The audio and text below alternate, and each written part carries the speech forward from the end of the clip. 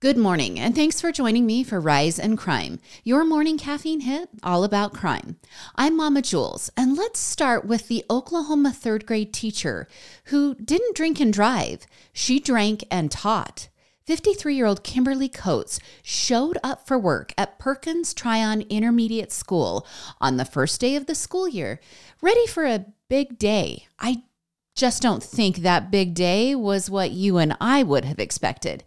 Kimberly was confronted by school administrators near the end of the school day at 3:20 p.m. last week. Now, teachers and administrators were concerned about her behavior, and they had alerted law enforcement, who all then converged in the principal's office to discuss her behavior. Now, the whole entire action in the principal's office lasted more than 40 minutes, but Fox News has provided a scaled-down version. And the police body cam footage begins with Kimberly taking a breathalyzer test being administered by the school resource officer, and it ends with her empty cup that has wine residue in the bottom. Here, let's just have you give a listen. I don't know how to do this. You're just going to blow into it like you're blowing up a balloon as soon as I tell you to. All right, ready? Take a big deep breath. Blow, blow, blow, blow, blow, blow, blow, blow, blow, blow. All right, stop. Good job.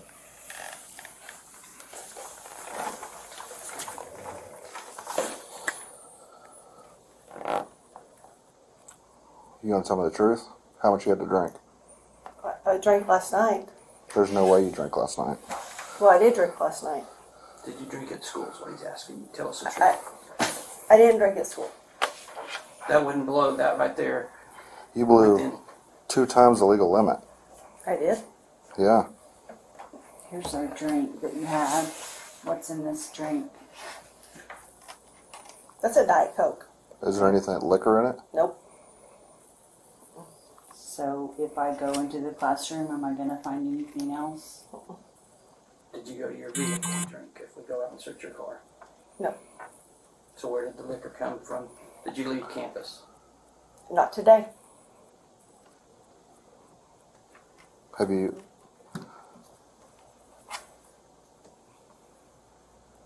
This thing is pretty accurate. No, I know it is. So, I know it is. You blew like a .24. I don't know what that means. Legal limit's .08. Okay. Do you drink often? Unfortunately, yes. Yes? Okay. Yeah. I'm not trying to insult you. I'm just trying to understand why. No, I'm seeing a counselor. I'm seeing a counselor about it. So. You actually mean it though. Some people don't. Okay, no more games, right?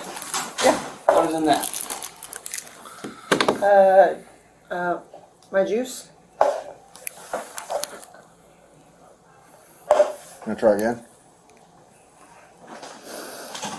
That there is wine. I thought that was from yesterday. Are you drinking up here yesterday? Well, I brought it from home. I'm gonna have Spencer come in the back way, and I'll take her out the back way. Oh my God. But she's lied, and Mr. Ogle found a cup that had wine residue in it on her desk. So. See, Kimberly had seemed off and not quite like the same person, according to Doug Ogle, the school superintendent. He had seen her earlier in the day, and he was just surprised about her behavior. So when confronted by both the officer and Mr. Ogle, Kimberly said she had taken medication the night before for anxiety, but she just could not remember the name of the prescription. After changing her story multiple times, she finally agreed to take the breath test, where she blew a blood alcohol concentration of 0.24. Now that's 3 times the legal limit of 0.08, according to law enforcement. And Kimberly then changed her story again, saying that she had drank the night before and while on her way to work that morning. Well, Superintendent Ogle, he leaves the room for a short bit, and then he returns with Kimberly's tote bag and an empty blue plastic cup. Now, as the superintendent slams the cup to the conference table, he says to Kimberly, "No more games, right?" And then asks her what's in the cup. She responds with her juice. Now, the school resource officer smells the cup, and then the superintendent says, "Want to try that again?"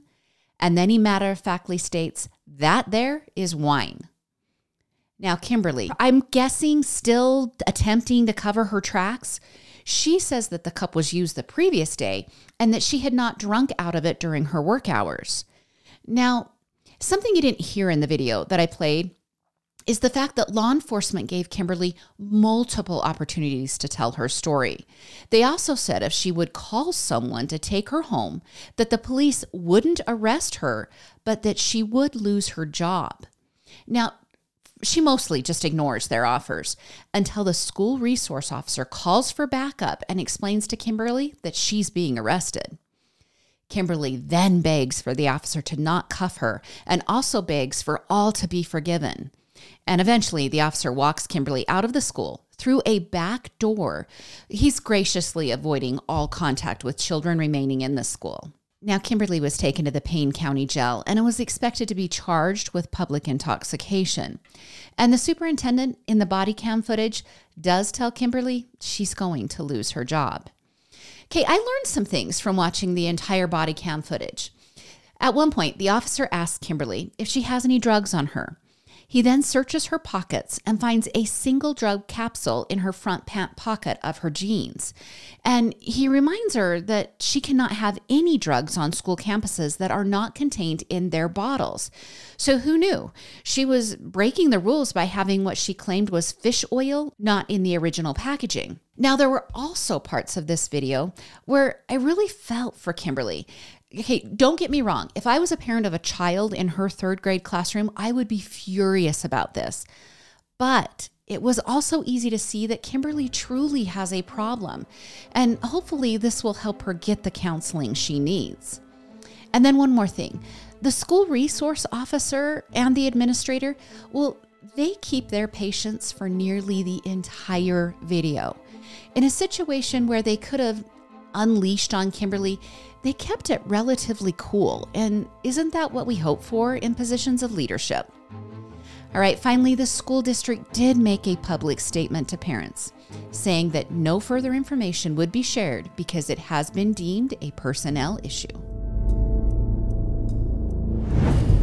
All right, and when you just thought the Murdaugh murder saga out of South Carolina was over, now Buster Murdaugh, the surviving and not jailed member of the family, is speaking out.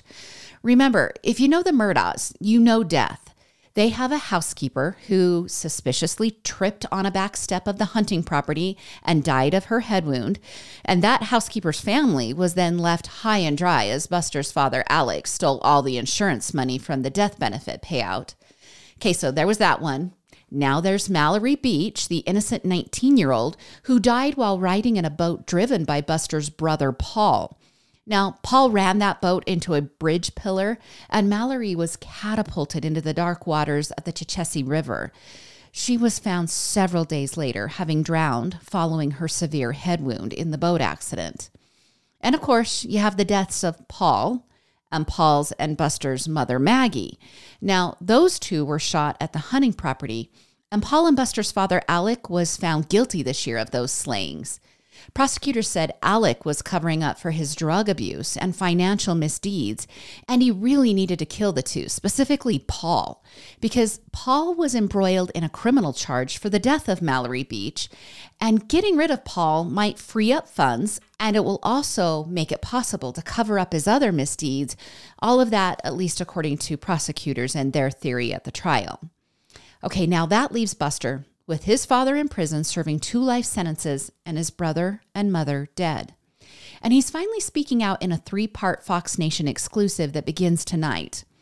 In a clip from the Fox exclusive, Buster says he stands by his father, believing he is innocent, and then he doubles down when he says his father did not hire anyone to kill his mother and brother. Here, let's take a listen to Buster. If you believe your dad's innocent, your mom and your brother's killer is out there somewhere. That's what I believe. Would he get someone else to do it? No, ma'am. I don't think that he could be affiliated with endangering my mother and brother. We've been here for a while now, and that's been my stance. I was thinking that I don't know what or how bad everything was going to get or how bad everything had gotten for him.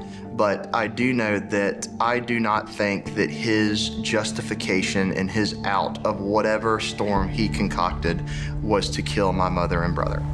What did you feel like when you heard that this thing was surfacing again?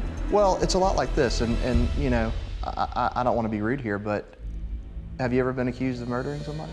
No. Well, let me tell you, this is very, very, very, very, very, it's a terrible thing to place on somebody with absolutely no fact. I mean, it has harmed my reputation. I mean, people perceive me as a murderer. So, are you fearful for your life if you believe the killer is still out there? Absolutely. I think that I've set myself up to be safe, but yes, when I go to bed at night, I have a fear that there is somebody else still out there. Now, Buster even takes it further in the Fox special by saying he fears for his life every single day, believing the real killer is still out there. Now, Alec has appealed his conviction of the murders, but that was swiftly denied by the judge, saying that the evidence of guilt was overwhelming. When the Fox Nation host, Martha McCallum, asks Buster if he believes his father is a psychopath, he responded with the following: "I'm not prepared to sit here and say that it encompasses him as a whole, but I certainly think there are characteristics where you look at the manipulation and the lies and the carrying out of that such, and I think that's a fair assessment." Well, that's pretty heavy by Buster to say that about his dad. But it is important to note that Alec was found guilty of bilking several families out of millions of dollars. And typically his schemes included stealing insurance money from clients with debilitating injuries. So Buster could be referring to those lies, or he could also be referring to the fact that his father revealed on the stand during the murder trial evening. But that was shown to be not true when prosecutors played a Snapchat video recorded by his son, Paul. Okay, in the video, taken just moments before Paul and Maggie were shot, Paul records 3 voices: his voice, his mother's voice, and then Alec's voice. This left Alec with really no other option than to admit on the witness stand that he had lied. Okay, but there's still a murder I haven't included in this update. Buster has been thrown into the murder rumor mill when it comes to the death of his classmate, Stephen Smith.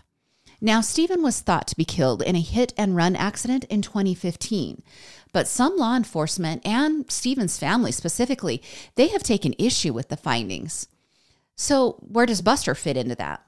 Well, the two played baseball together at Wade Hampton High School and were said to be friends.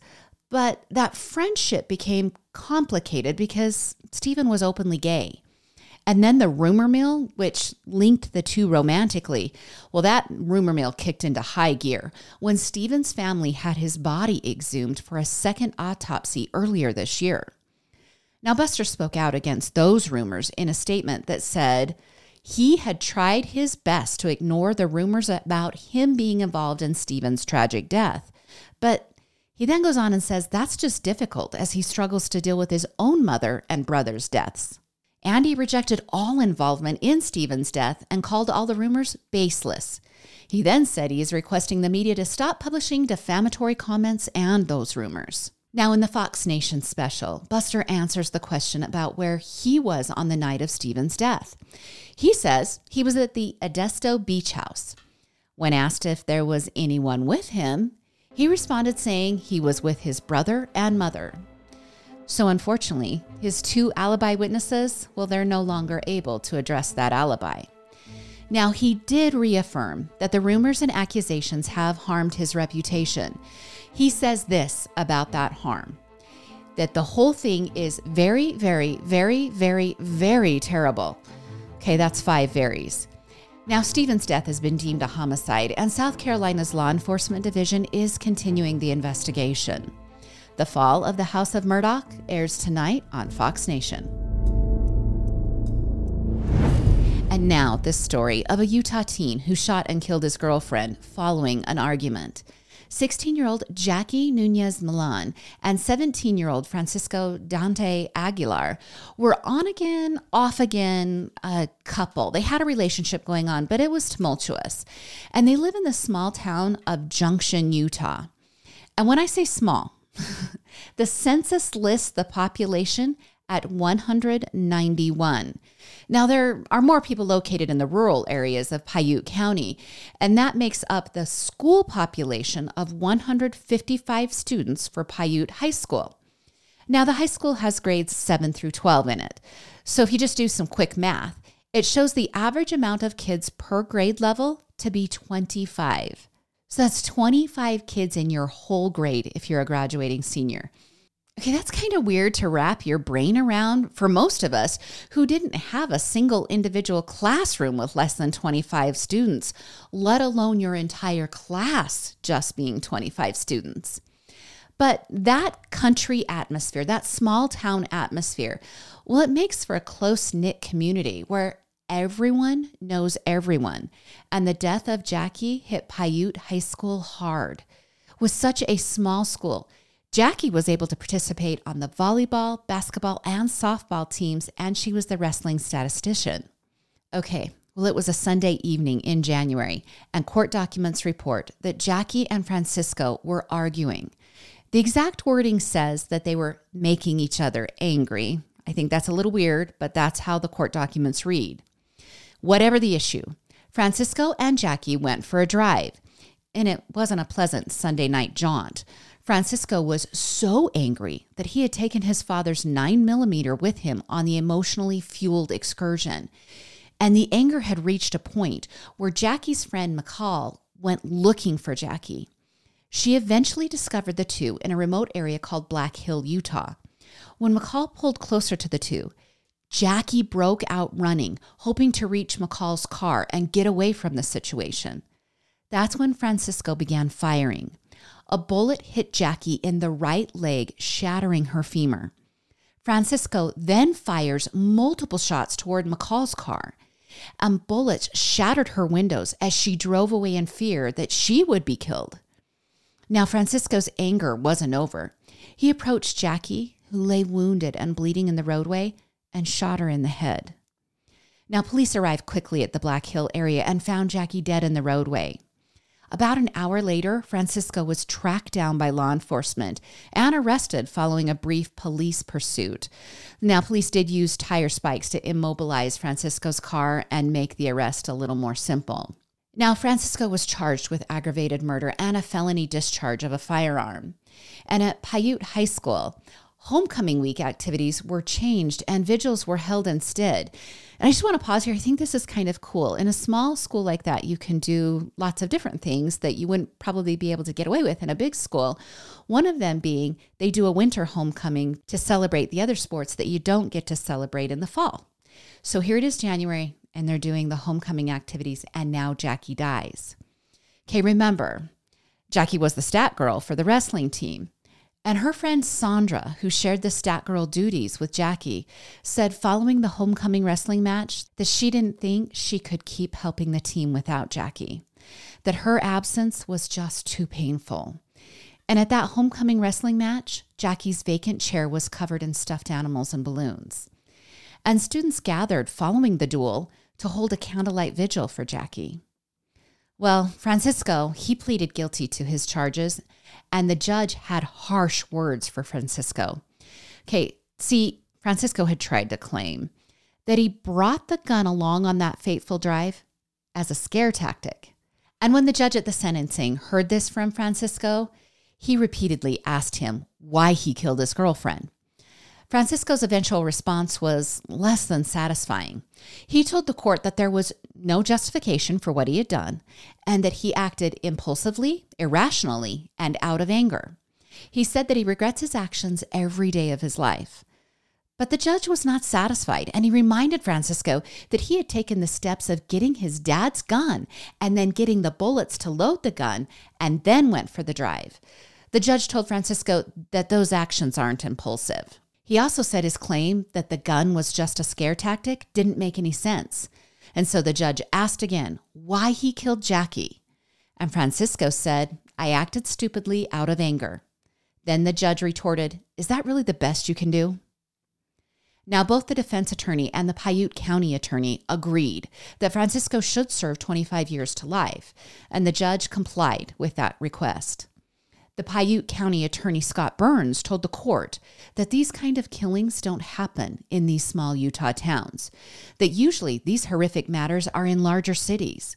He then said to the court that the judge, that law enforcement, that the sheriff, that even himself, that they all saw their daughters when they looked at Jackie lying dead in the roadway. Now, Jackie's sister spoke at the sentencing hearing, and she described Jackie as a child who enjoyed life and seemed to always find the good in others, even those who didn't deserve it. She then went on to call Francisco unforgivable and pure evil, and that she hoped he would be in prison for eternity. Now, Jackie's mother was unable to speak in court due to a language barrier. So she instead wrote her statement, and Jackie's sister read it aloud. She wrote that there isn't one day that doesn't go by where she isn't thinking about her Princess Jackie. And in what might be the saddest comment for me after researching this case, her family lamented that they used to attend Jackie's sporting events, but now their outings are just visits to the cemetery. Now, I don't want to forget McCall. Remember, she's the friend that was shot at by Francisco when she went looking for Jackie. McCall's mother read McCall's statement, saying her daughter was just too emotional to stand before the court. She explained that her daughter had been forced to relive that horrifying night and continually lives with guilt. In such a kind gesture, the judge told McCall that she should not second-guess any of her actions from that night, telling her that Francisco was 100% at fault. He said to McCall that if she had done anything differently on that night, she would not be in the courtroom. He also told the families to move forward and be the best people that they can be, because that will be the best revenge they can enact. Francisco's defense attorney did tell the court that Francisco intends to do his time and cause no problems. And I guess we'll just have to see, because time will tell. Well, that's your Thursday episode of Rise and Crime. You can follow us on Instagram and TikTok, and please subscribe to the YouTube channel. I did have somebody mention that they had a case suggestion on YouTube. You can go ahead and just go to the Instagram page and DM that, and we'll make sure that we take a look at that case. Join me again on Monday for more morning crime news. I'm Mama Jules, and keep safe out there.